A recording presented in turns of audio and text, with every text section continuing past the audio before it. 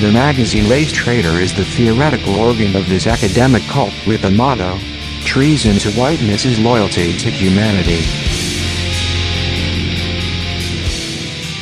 According to Race Traitor intellectuals, whiteness is the principal scourge of mankind.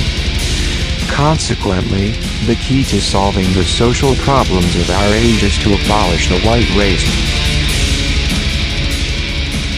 This new racism expresses itself with slogans lifted right out of the radical 1960s.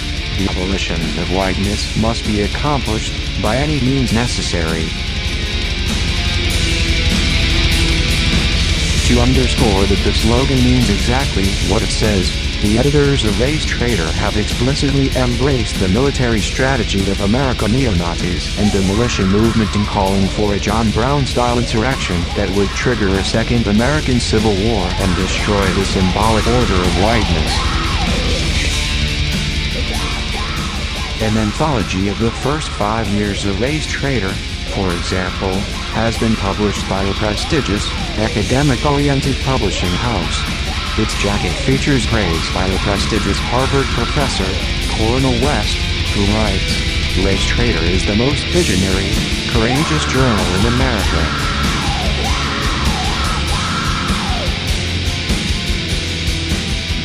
All right, you guys ready to go? Yep. Ready to roll. Cool. All right, I'm here with... I'm hearing a lot of background noise now. Geert. Oh, I am sorry.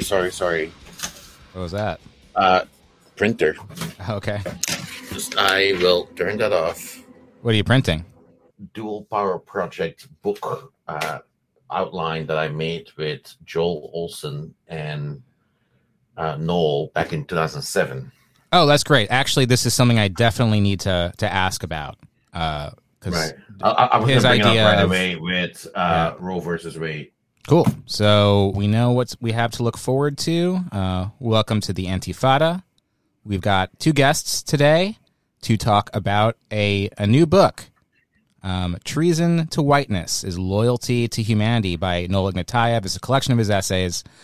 I just read the whole thing. It's a great read, fascinating, learned a lot from it.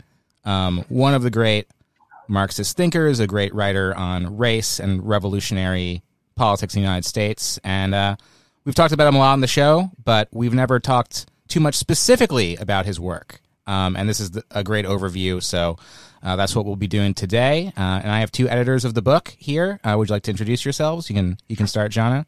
Ladies first. Thank you. I'm Zhana Kurti. Really excited and happy to be back on the show. I missed you, Andy. Missed you too. And yeah, just really excited to talk about this book and some of Noel's political legacy and what it means for a new generation of race traders and revolutionaries today.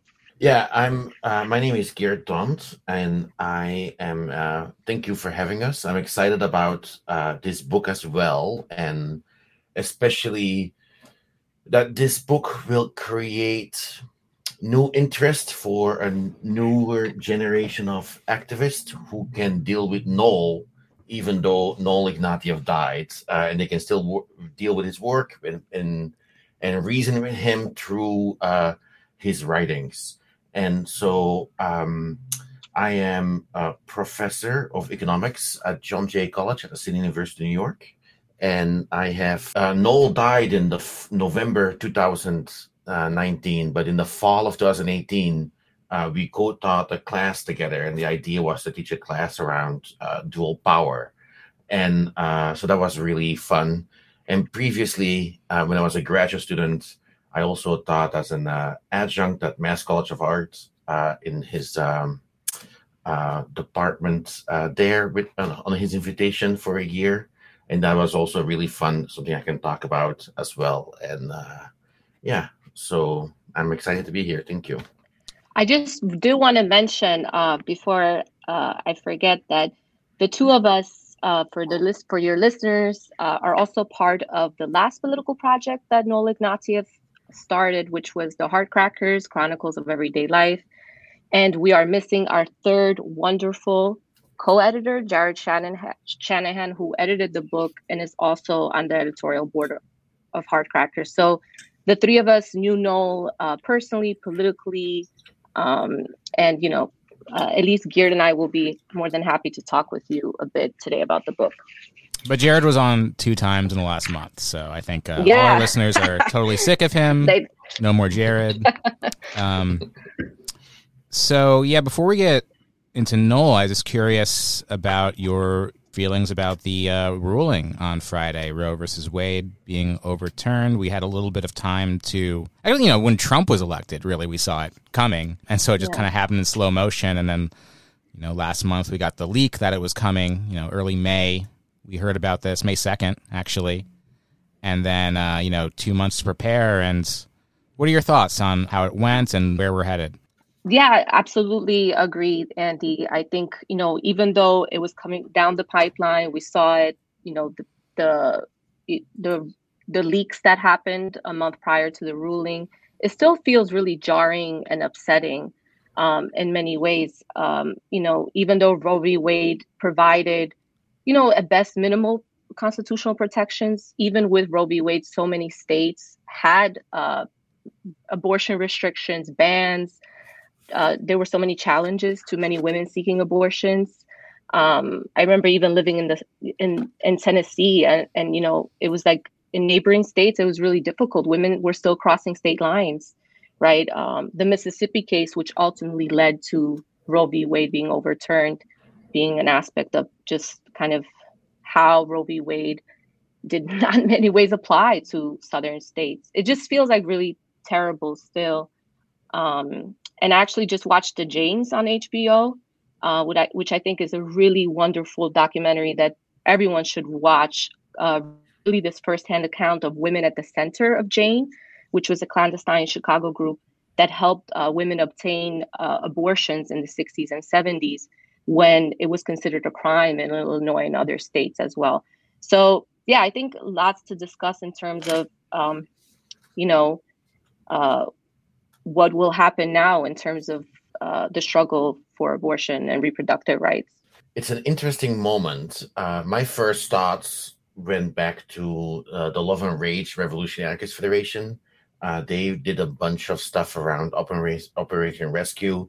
And the first thing is it's just awful, mostly for, working class women who will lose access to, in many places, who will lose access to their reproductive freedom, which is a human right, and that's awful. I thought about the Love and Rage Revolution Anarchist Federation and their fights against Operation Rescue, and their slogan, "Operation Rescue, come to our town. We'll lock you in a church and burn the fucker down."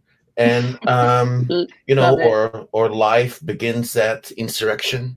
We approach shows and we riot, and those kind of slogans they developed and the activism they had around reproductive freedom.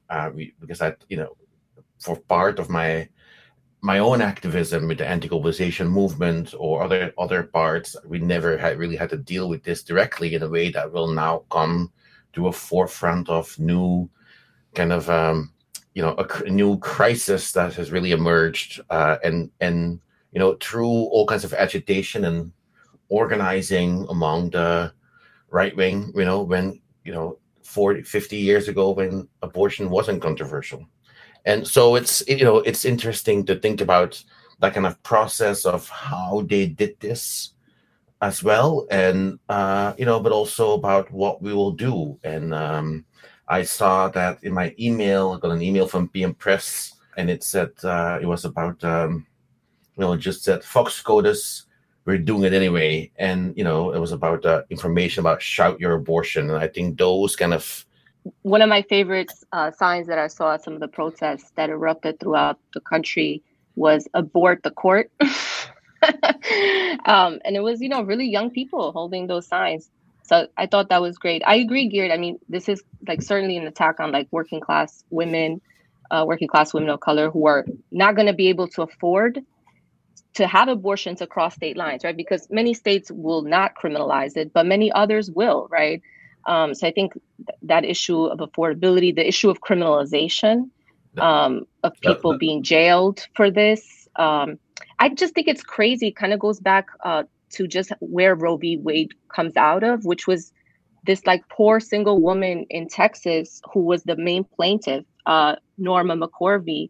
And, here we are 50 years later, it's not to say only, it could be all blamed on Texas, but, there was like a very strong anti-abortion movement that has been taking root in Texas for the past 4 decades, in other states as well. We also know there's kind of like this very, like far right aspect Republican Party that's been pushing, this attack for a very long time. And I heard Clarence Thomas say that, they're basically not going to stop here, that they're going to try to revisit other, decisions, right, around contraceptives, same-sex marriage, right? All of, kind of like, these rights, that we're going to kind of see consistently being rolled back. And I think this is a really important moment because I think, Geert, you alluded to this saying like voting is not the solution. And unfortunately, like this is what the liberals are pushing, right? It's I got so many emails by saying like, push your elected politicians to challenge this. This is why we need to vote Democrats in office. My favorite one was so many people on Facebook. I don't know if you guys saw this, saying that had Hillary won in 2016, this would not have happened. Right. So I think that's kind of not, liberals are not going to save us. I mean, at the press conference on Friday, like what did Nancy Pelosi do? She read a damn poem talking about we hope the Supreme Court will open its eyes. The House Democrats were singing God Bless America as protesters chanted in the background. Like what an apocalyptic scene, I mean, it strikes me as the right has this almost like a revolutionary base. For sure. And for a long time, the Republican politicians sort of wanted to keep it stable, but a way to like kind of concede and release pressure in like the insanity of their base was to just put in more and more judges until now we have the point where all of their revolutionary desires or reactionary desires are like at hand in the Supreme Court. And essentially they can start reshaping some very basic things about American society just with this majority that is going to be here for, 20, 40 years. So really the only reaction you can have, the only reasonable reaction you can have is, well, either the liberals need to get a little bit revolutionary themselves, ignore the court or pack the court, or just like, this avenue of checks and balances is now broken. Like it's clearly broken.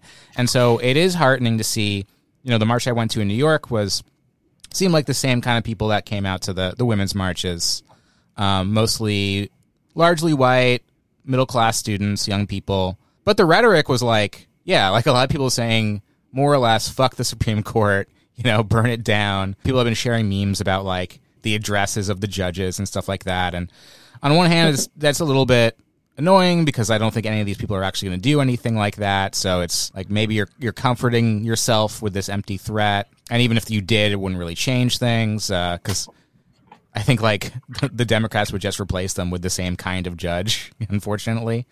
Yeah. But on the other hand, I think people are opening up their eyes to the fact that these institutions are not valid, even when they did have a slim conservative majority instead of a large conservative majority. So, in a way, I think that's maybe the only silver lining is that it is starting to wake up people that we can't just vote. It didn't work.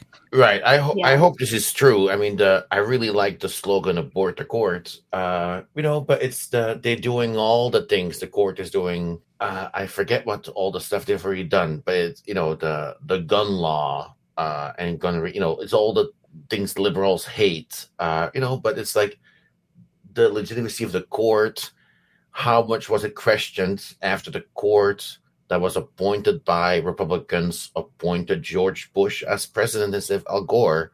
That was, a really important, massive kind of court decision. And the legitimacy of the court is still there somewhat, even though, maybe with Trump being so political about his nominees and so much hatred from the liberals and progressive to those appointees, maybe the court has lost a lot of its legitimacy as an apolitical institution, which it's not. And if any kind of state institution of official society loses legitimacy, that's also not necessarily a bad thing.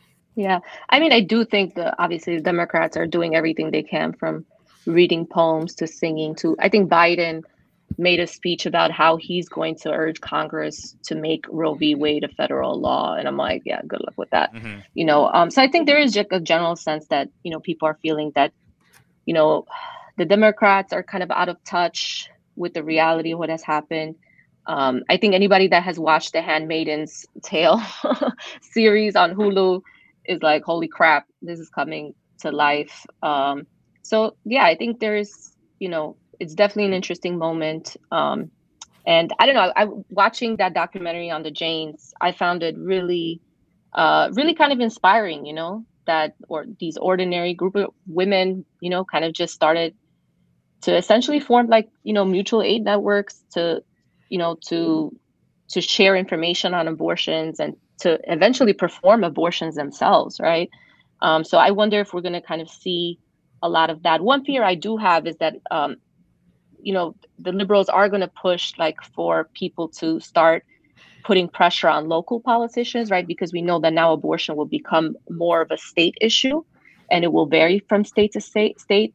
So, I think that's part of what worries me too, is that now a lot of the politics around voting is going to be around holding your state representatives accountable, so I just worry that some of those fights will be these legal fights. But also I could also see, especially in southern states, activists and continuing the work they've been doing, right?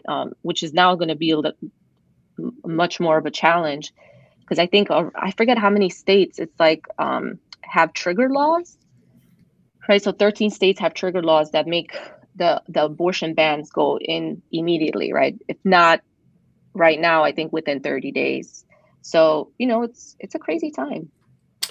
But I think also, as Zhana, you mentioned earlier about the criminalization of, there are going to be lots of laws created about the enforcement of this, because abortion is more and more, moving away from surgical to taking pills, non-surgical, non-surgical, and so those can be mailed, they can be distributed in various ways, and so I think that means that people don't necessarily have to travel, and there will be lots of kind of ways how this will be done. But then also there will be, I assume there will be all kinds of laws that will be criminalizing that kind of behavior. And what are they going to do? They're going to convict people for murder or something like that. Yeah. I mean, I don't put it past some of these Republicans to already have come up with some of those laws and kind of waiting for the right moment. I think in many states, the right-wing anti-abortion movement organizations are pretty strong. So yeah, I'm sure they will be drafting a lot of those laws. But yeah, that's a good point. How are they going to regulate everything? And criminalize it. And it's also I just wanted to say, it's one of the most, Roe v. Wade is one of the more popular laws, right? It was that's another thing, is most people are actually in support of Roe v. Wade existing. So when this happened, I think, it kind of created more, I was reading a lot of the international reactions to Roe v. Wade. And I think that's also really important, right? Because when Roe v. Wade first happened in 1973, it did kind of kick off a series of legislations globally, right? Italy, other countries started loosening their own restrictions on abortions. So now a lot of international activists are kind of, looking at this not only as an American issue, right, but saying okay, globally, reproductive rights is kind of coming under attack as we see this, right-wing movement growing, all of this. So yeah, I wonder, I think it's important to kind of look at it also globally, not just the US, One of the reasons I'm really excited about this book is that we can read Noel's writings about all kinds of different things, but Noel was a very particular kind of revolutionary. And so even though he never wrote about abortion or Roe versus Wade, in there he did speak a lot about revolutionary strategy, and dual power and so on. And the way he described, the way he saw it, there's always two options. One option is to uh, to look for reform, and the other one is to go for a strategy for revolution. And there's a side you can try to do, which is re-legitimizes and re-supports and recreates towards solutions towards the state and official society, and those that go against it. And he was always on the side for going against those in power, against the kind of reform, or against electoral politics. He really hated electoral politics. He said that one time he voted one time and he really regretted it immediately, because that he was a local politician, and he was he had he it was somewhere in Boston, and he was convinced by a friend to vote for this person. So he said, "Fine, I'll go vote for this local politician," and immediately they did something fucked up. And so he said, now I'm to blame. If I had been with most people and not voted, I wouldn't have to be to blame for what these assholes in power do. And so he never saw any hope in the electoral system. And so he always argued that we always need to stay away from gradual seizure of power. We need to go, we don't need to just create alternative institutions. We need to look for kind of a dual power strategy, which he called it, which is conflict and struggle and civil war, and not just reform. So he never addressed the parts about abortion, but new things come up and new crises always emerge. And within these new crises, it will be the task of revolutionaries to always these kind of dual power situations, they emerge and arise spontaneously within the working class, and these are always in parts of conflict. And for Knoll, the task of revolution is to recognize and extend these moments of dual power, and they can be up there. They emerge in all kinds of crises.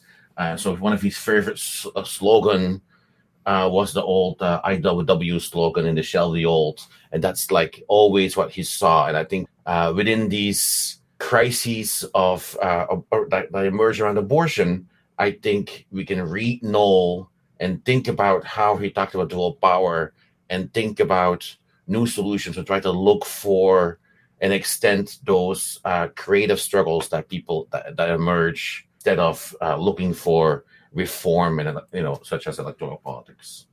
Yeah, and he was that saying is a new world emerging in the shell of the old, and he was really radicalized in terms of the kind of politics he would come to take on for the rest of his life. In the mid 60s, like many people at that time, seeing the civil rights movement, and then eventually moving into the debates in SDS around the questions of black leadership and black struggle and white supremacy. And this is where he really became, the Knoll that we know today, with the essay Black Worker, White Worker with Ted Allen, and then an essay with a great Leninist name, classic Leninist name. Without a science of navigation, we cannot sail in stormy seas. How could you be a young Leninist in SDS and not want to read that essay and then follow whoever wrote it and call him the navigator, right? That just screams, this is your leader. So why don't we talk really briefly about what that essay was, what he was trying to do with those essays in the late 60s? So I think it's interesting and important, and I think maybe Knoll would would judge me from wherever he is if I said this. But Knoll was a Stalinist until 1968, which was kind of pretty late in the game.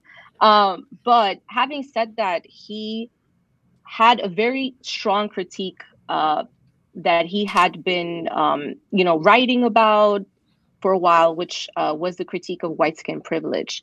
So in 1967, he co-authored The White Blind Spot with his mentor, Ted Allen. And it was really kind of that essay and others like Learn the Lessons of U.S. History, the essay that you mentioned, Andy, on Without the Science of Navigation, where he's kind of really trying to understand what is the relationship of radical, anti-capitalist movements. What is the relationship that they will have to not only the struggle for human liberation, but what role does race play in all of that, right? And I think it's important to keep in mind that I think the old Communist Party always had this kind of interesting relationship to the so-called Black question, to the so-called woman question, right? So I think a lot of kind of Noel's critique of that comes also from his experience and the fact that he was a red diaper baby, right? So he was very different from a lot of other activists in the 1960s who may have come to politics through going to college, right? I mean, his family background was, his parents belonged to the Communist Party, right? They were working class Russian Jewish immigrants. So I think that's kind of really a big part of it. So I think from what I kind of take from that era, and Geert, you'll feel free to jump in, is that Students for Democratic Society was very supportive, obviously, of the anti-war effort. They had a critique of anti-imperialism, right?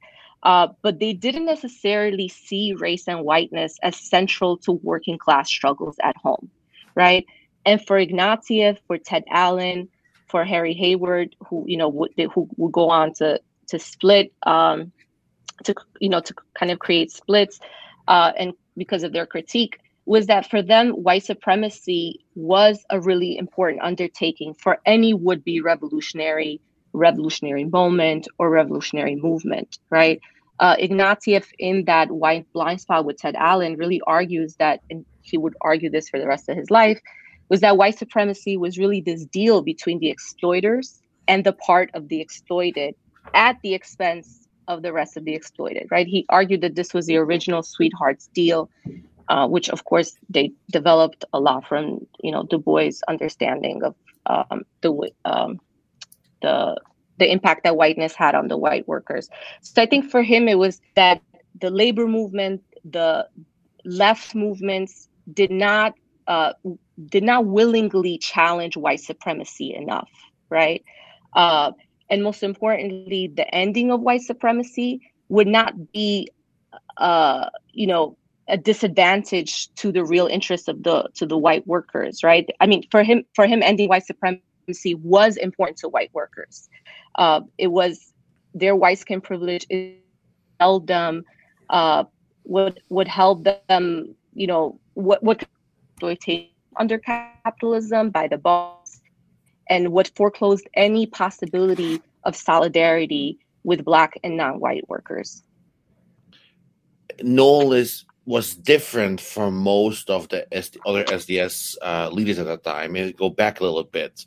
So Noel always told me that after he graduated high school in the late, he has been an activist or a political person and leading a political life his whole life since he was a teenager when he joined the Communist Party.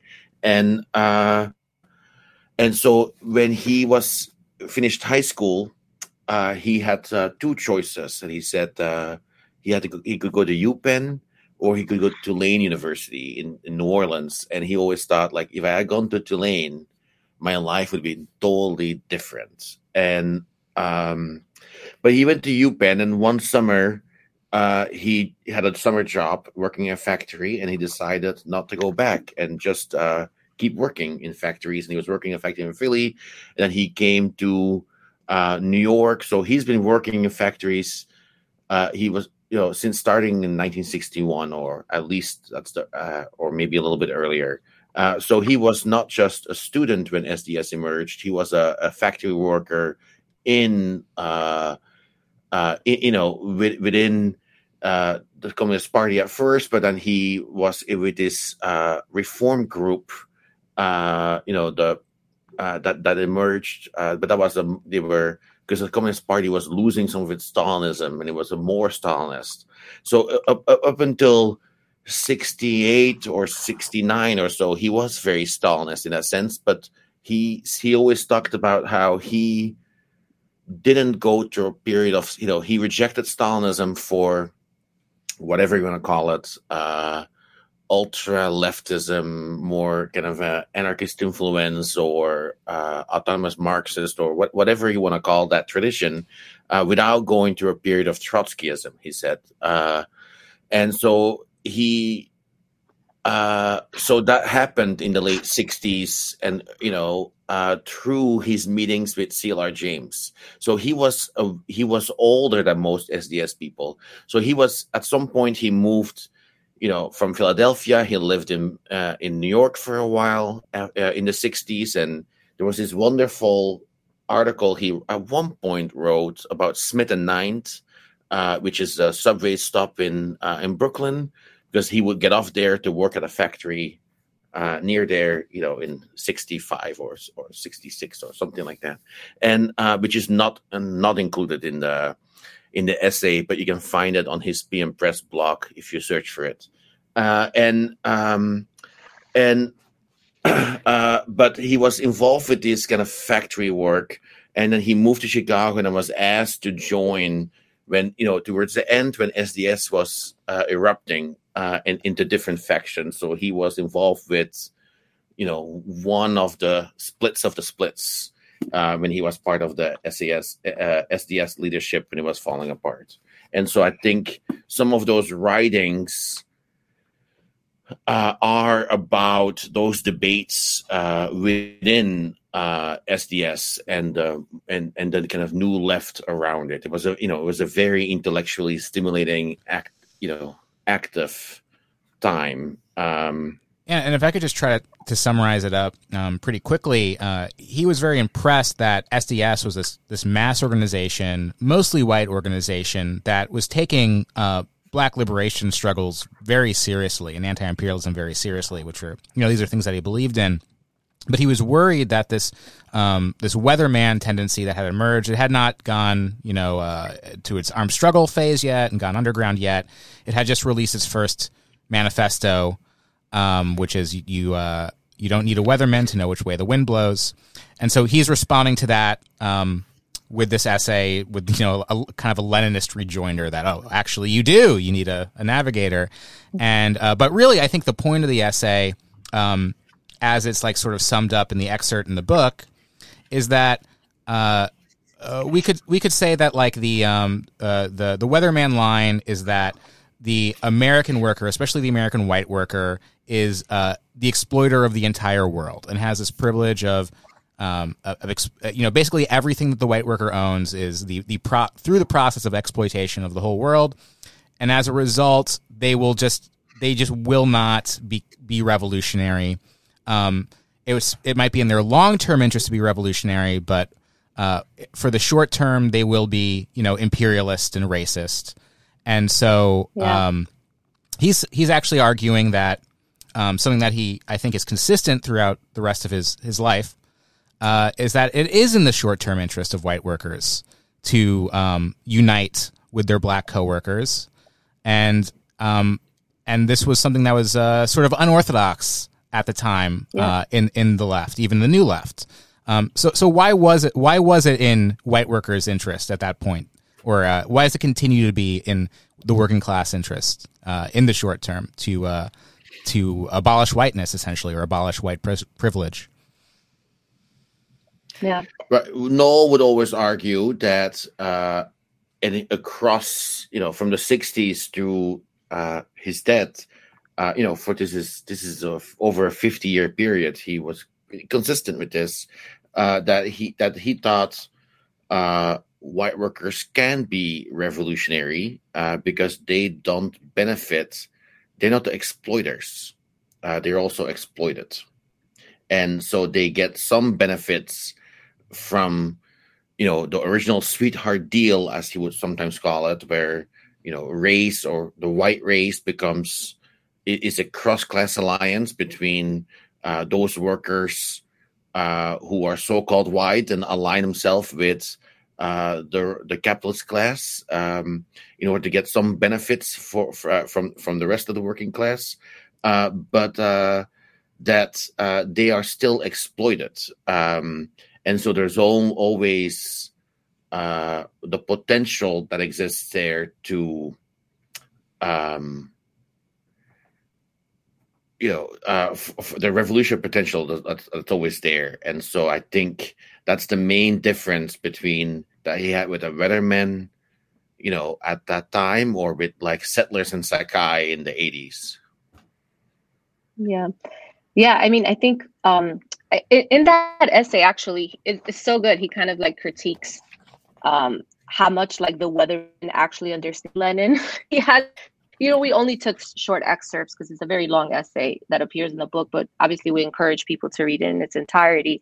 But there's a part where he's like, yeah, the Weathermen are basically using Lenin to argue that white working class, basically, as you said, Andy, just has crazy privileges that are derived from imperialism. So they're not going to be the ones to struggle against imperialism because they really benefit from it, right? So in that, Ignatieff talks about, that the material benefits are real to some degree, but in their day-to-day lives, workers are harmed by the system of white supremacy. They are harmed by when bosses pit workers against each other in the division of labor, and it's something he argues that they cannot readily often see, obviously at times, right? But there's moments that they can see it, and I think his and his other comrades work in STO, right, was part of that, like making white workers see that at the point of production, right, in the day-to-day work lives, in a way that it's not about lecturing people or making them feel guilty for their white skin privilege, but is making them see an alternative, right? And I think here Ignatieff kind of also differs a lot from Ted Allen, right, who was his political mentor. Ted Allen's argument was that whiteness was a tool that the ruling class used to divide workers. And Ignatieff, in many ways, while supportive of that, also departs from that, right? So by the time he writes How the Irish Became White in 1994, that's published in 1994, he says that, yes, while whiteness is kind of to some degree a tool of the ruling class, it's also a political choice that, the Irish made. They kind of calculated the cost, right? Ignatieff, the one thing I always took from Noel was that, workers are not dumb. They are very aware of the costs. They're always calculating the costs. They're always calculating their moves and what's going to be more beneficial to them to some degree, right? So he kind of argues that in many ways, whiteness was also a choice, right? It wasn't something that was just pushed on workers and they just like blindly take part in it, right? It's a choice they make day in and day out because they realize that there are some benefits to whiteness. There's some material benefits that are tied to white skin privilege. And I think his work in STO was to have white workers challenge this in their day-to-day work lives, which, oftentimes proved really difficult. But I think that was kind of a really important part of those STO years, especially. Yeah, what are some examples of so he's got this sort of industrial phase where he's actually in the factory testing this out in real time, and then we'll get later to Race Trader, where he talks more about white abolition as like more of a cultural practice. But what are some examples of how white workers can challenge white skin privilege in a factory setting or in a workplace setting? Yeah. So a book I know that, we divided the reader into 4 parts, and part 2 covers a lot of those STO years. And however, I would say Noel's memoir, which is really a novel, written about his experiences working in Chicago steel Chicago, kind of gets at a lot of that.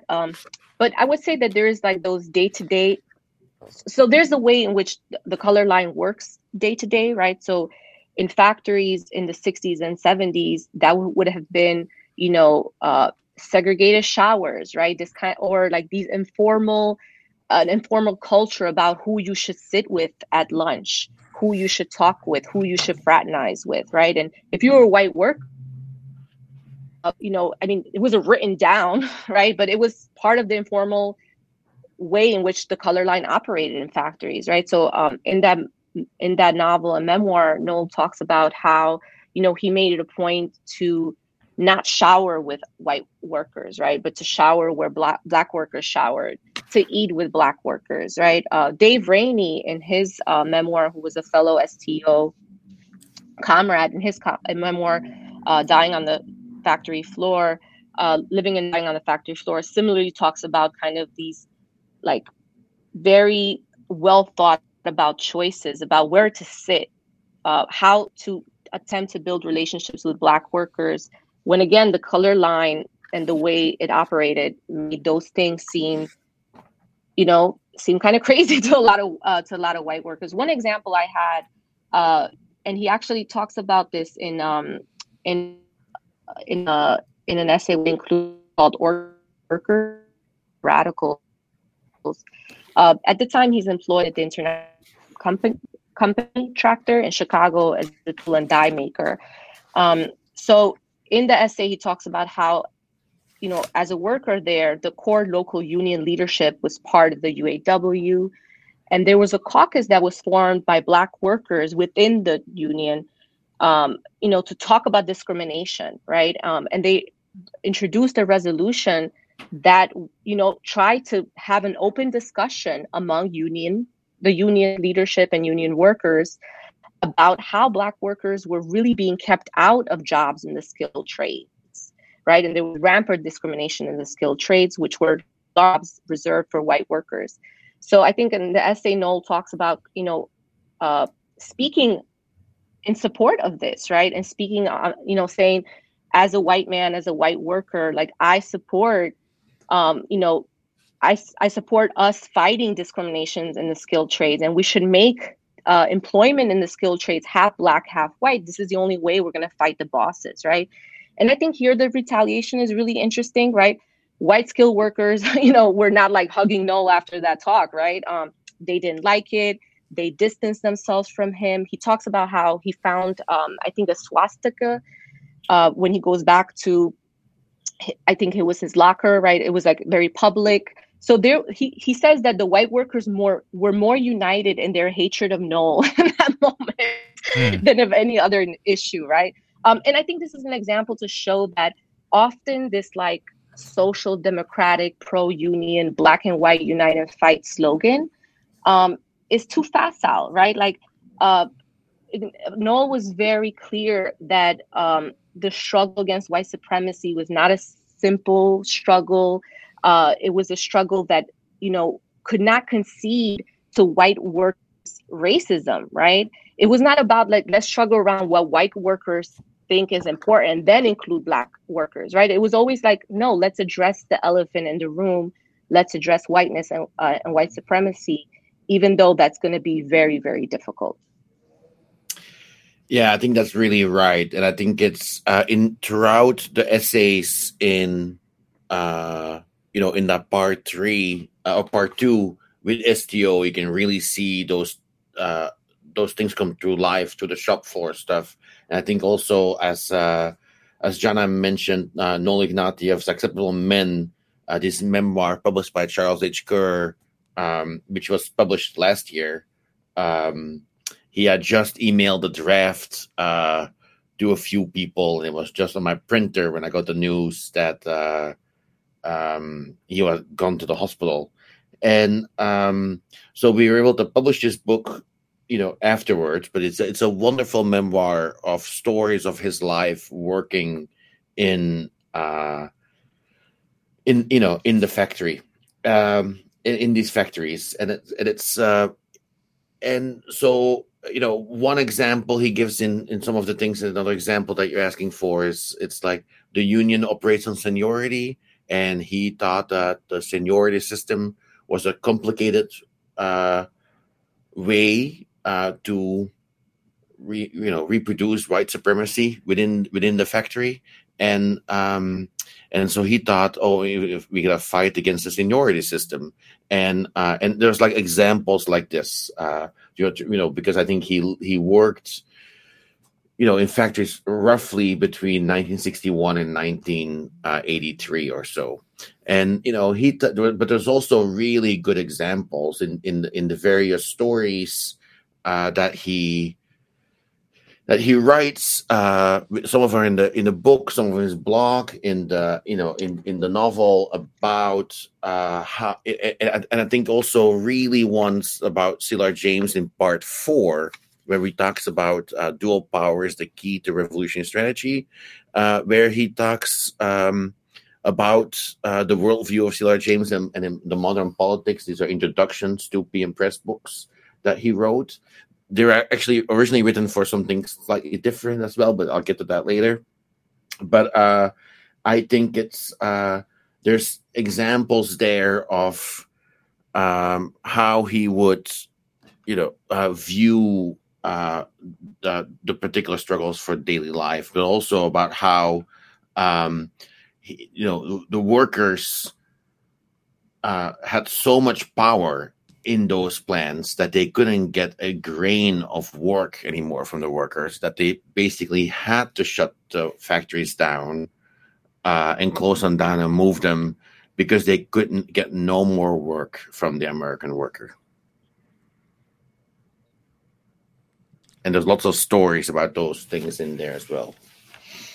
And another really great insight of Noel is it's expressed in his essay, which I had only seen in this reader. I think it's called "On the Backwards Worker," and it says, yes. It's very short, and it says there's this view on the left that workers often act in their self-interest, and they need proper education or proper leadership to understand what is in their best interest. And he says, basically, in every situation, you can see the opposite. If you, for example, see workers electing a left-wing leadership, and then that causes management to be harder on the workers in general as a way of suppressing this left-wing sentiment, then they're likely to elect a more right-wing leadership in the next election because it will make their material conditions easier. And so, in a sense, they made the correct decisions for themselves. And he relates this in all kinds of situations throughout the American history, leading up to the general strike of slaves in the American South during the Civil War, which is really a central theme in his work, which is that we can see in the way the people, especially slaves and abolitionists, behaved around the Civil War, a model for what a revolution could look like today. And in the meantime, not just chastising people for being ignorant or stupid or racist, but understanding the material basis for these things and the material basis that could come about that will let people act in a revolutionary way. Yeah. And I think that's really important too, because I think what Noel, in that critique that you were mentioning, Andy, Noel is also very critical of the unions who cannot see the potential revolutionary seeds in the day-to-day activities of workers, right? Again, for many of the union leadership or the radical groups or the radicals that joined the factories like Noel did in the 60s and 70s, it was that amazing pamphlet and leaflet that was going to stir in the workers' revolutionary sentiment, right? And was going to bring about revolution. It was that leaflet and that pamphlet that was going to do that work, right? Whereas Noel, because of how much he was shaped by Cyril James and other revolutionaries, he actually believed that, socialist communist society was not going to fall from the sky or come from a pamphlet, but it was going to come from the self-activity of workers, right? Very much shaped by Cyril James. But in that way, he saw that in a way that union leaders did not, right? There's a famous scene actually in the memoir where I think he goes to one of the union leaders And, he asks about, any revolutionary activity or any activity that the workers are partaking that may be worthwhile to look into. And the union leader is like, no, there is no activity in this factory, right? And then Noel kind of goes on about all the activities that he saw in the day-to-day lives of workers who refused to do the work that they were being paid terribly for, that they were risking their lives for, and how they spent their days trying to not work, right? And trying to instead create kind of community spaces where they could laugh, they could joke, they could play cards, they could cook, they could talk about life, right? And he argued that it was in those daily activities that also once understanding of race, of that white workers' consciousness could even be contested and debated, right? It wasn't going to be by being lectured to. There's a really great essay which you can find in after Noel died. We put together a special issue about Noel, in a tribute to Noel of Heartcrackers, and it's the special issue, the spring 2021 special issue. And in there is an article, a memoir by Gary Fields called No Condescending Saviors, a personal tribute. And Gary Fields was in a different left group that went into the factories and thought Noel as just a regular worker. And he describes working with Noel and trying to recruit him to different things. And, what actually ends up happening is Gary Fields leaves the groups he's in. But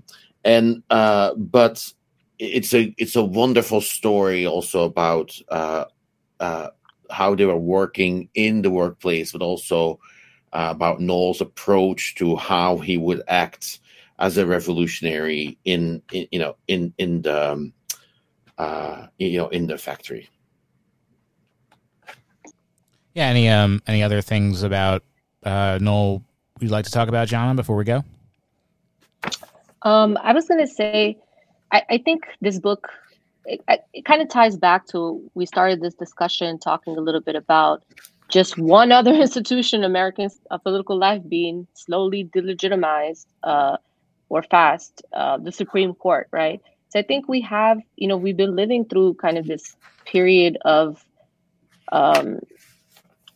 some heightened struggles, right? Between, at least for our generation, right? Like, Occupy, No DAPL, Black Lives Matter, George Floyd rebellion specifically. I don't know, hopefully more protests and good stuff against this overturning of Roe v. Wade. So I do think Noel's politics provide a really important way, well, for new generations to kind of really engage his politics, to look beyond. I think sometimes, like, both the social democratic horizon that's kind of constantly in our face, right, of people trying to reform and tweak the system to make it better, right? I think Noel kind of comes at it from a very different and more refreshing perspective, right? He is, I think he would be really excited for all kinds of activism and political work that happens that's challenging the system, that's challenging the institutions, right? He would look at abolitionists. He would look at, mutual care networks that are going to come out of this Roe v. Wade ruling. And, he would constantly question and say, well, are you going to exist on the margins of capitalist society? Is that what you want to do, right? Do you want to fund one more transform justice collective and exist at the margins of society? Or do you want to take power, right? And come up with institutions that are going to create power that's going to challenge the existing social order, right? That's going to help, create a new society, right? And I think that's why we chose to end this reader with that section on dual power, because we think those conversations are really missing a lot from the political debates about this current moment. Right. And I think for Noel, a lot of what happens politically rests on this question of dual power. Right. So are these alternative institutions that, some of us are partaking in or trying to build going to coexist with capitalism? or are they going to build, dual power to challenge capitalism and to do away with capitalist institutions and, and come up with new ones, right? So I think that's a kind of really important question. And then the second thing, I think, again, the focus on the revolutionary tradition of the United States, right? It's really bizarre, I think, sometimes to see like so many people look to revolutionary traditions of so many other countries, right? And Europe, when, like we had really important revolutionary movements in the United States, right? And I think Noel brings us back to that, right? The Civil War, to the fact that while there were gradual and reformist elements in abolitionism, ultimately it was the revolutionaries that pushed things forward, right? And they did not make compromises with slavery. They were not trying to, gradually reform and make slavery a better institution and more humane, right? They fought, they risked their lives, and they challenged slavery. And I think in that way, looking at Reconstruction, civil war specifically, is really also important for a new generation of race traders, right? And who, did not sit by as allies, right? But they actually fought as co-conspirators, right? They fought alongside. They too took risks, and I think that's a really important thing. That a revolutionary is not, somebody who's going to go on Twitter and, I don't know. I mean, that's an important part of it, right? But revolutionaries actually take risks, make sacrifices, sometimes lose things. So I don't know. I think these are just like really important provocations, as more and more people are being politicized by all the crap that constantly seems to keep coming at us, right? I think especially that last section on dual power and kind of revisiting the lessons of abolitionism could point a way forward. Yeah, and wrapping up both of your remarks, or like connecting them, he describes, following Du Bois's writing on Reconstruction, he describes the situation in initially in the Reconstruction South as a revolutionary situation of dual power, in which recently enslaved people were in charge of rewriting the constitution of some of these states. And he also makes the remark that, thank God there were abolitionists who were active during this time and not the kind of diversity consultants you see today, because there still would be slavery, which I think is a really great line that it both points out that, these politics around race, although they're usually, they could be very well-meaning, if we're not ready to take them to a revolutionary extent, to like really look at how we can break down the racial order in a way that doesn't just leave the white supremacist structure intact. We're kind of just going to reiterate it in like kinder and gentler or more subtle ways. And especially as white privilege, has sort of, I feel like the idea of white privilege has crested in the activist left, and now it's become kind of cringy to talk about white privilege because it's become associated with this kind of diversity training buzzword or rhetoric. And so reading Noel, and especially reading a lot of his predecessors in the Black radical tradition, we can understand that this question of white privilege is a material category, and it's necessary for understanding the material foundations of white supremacy.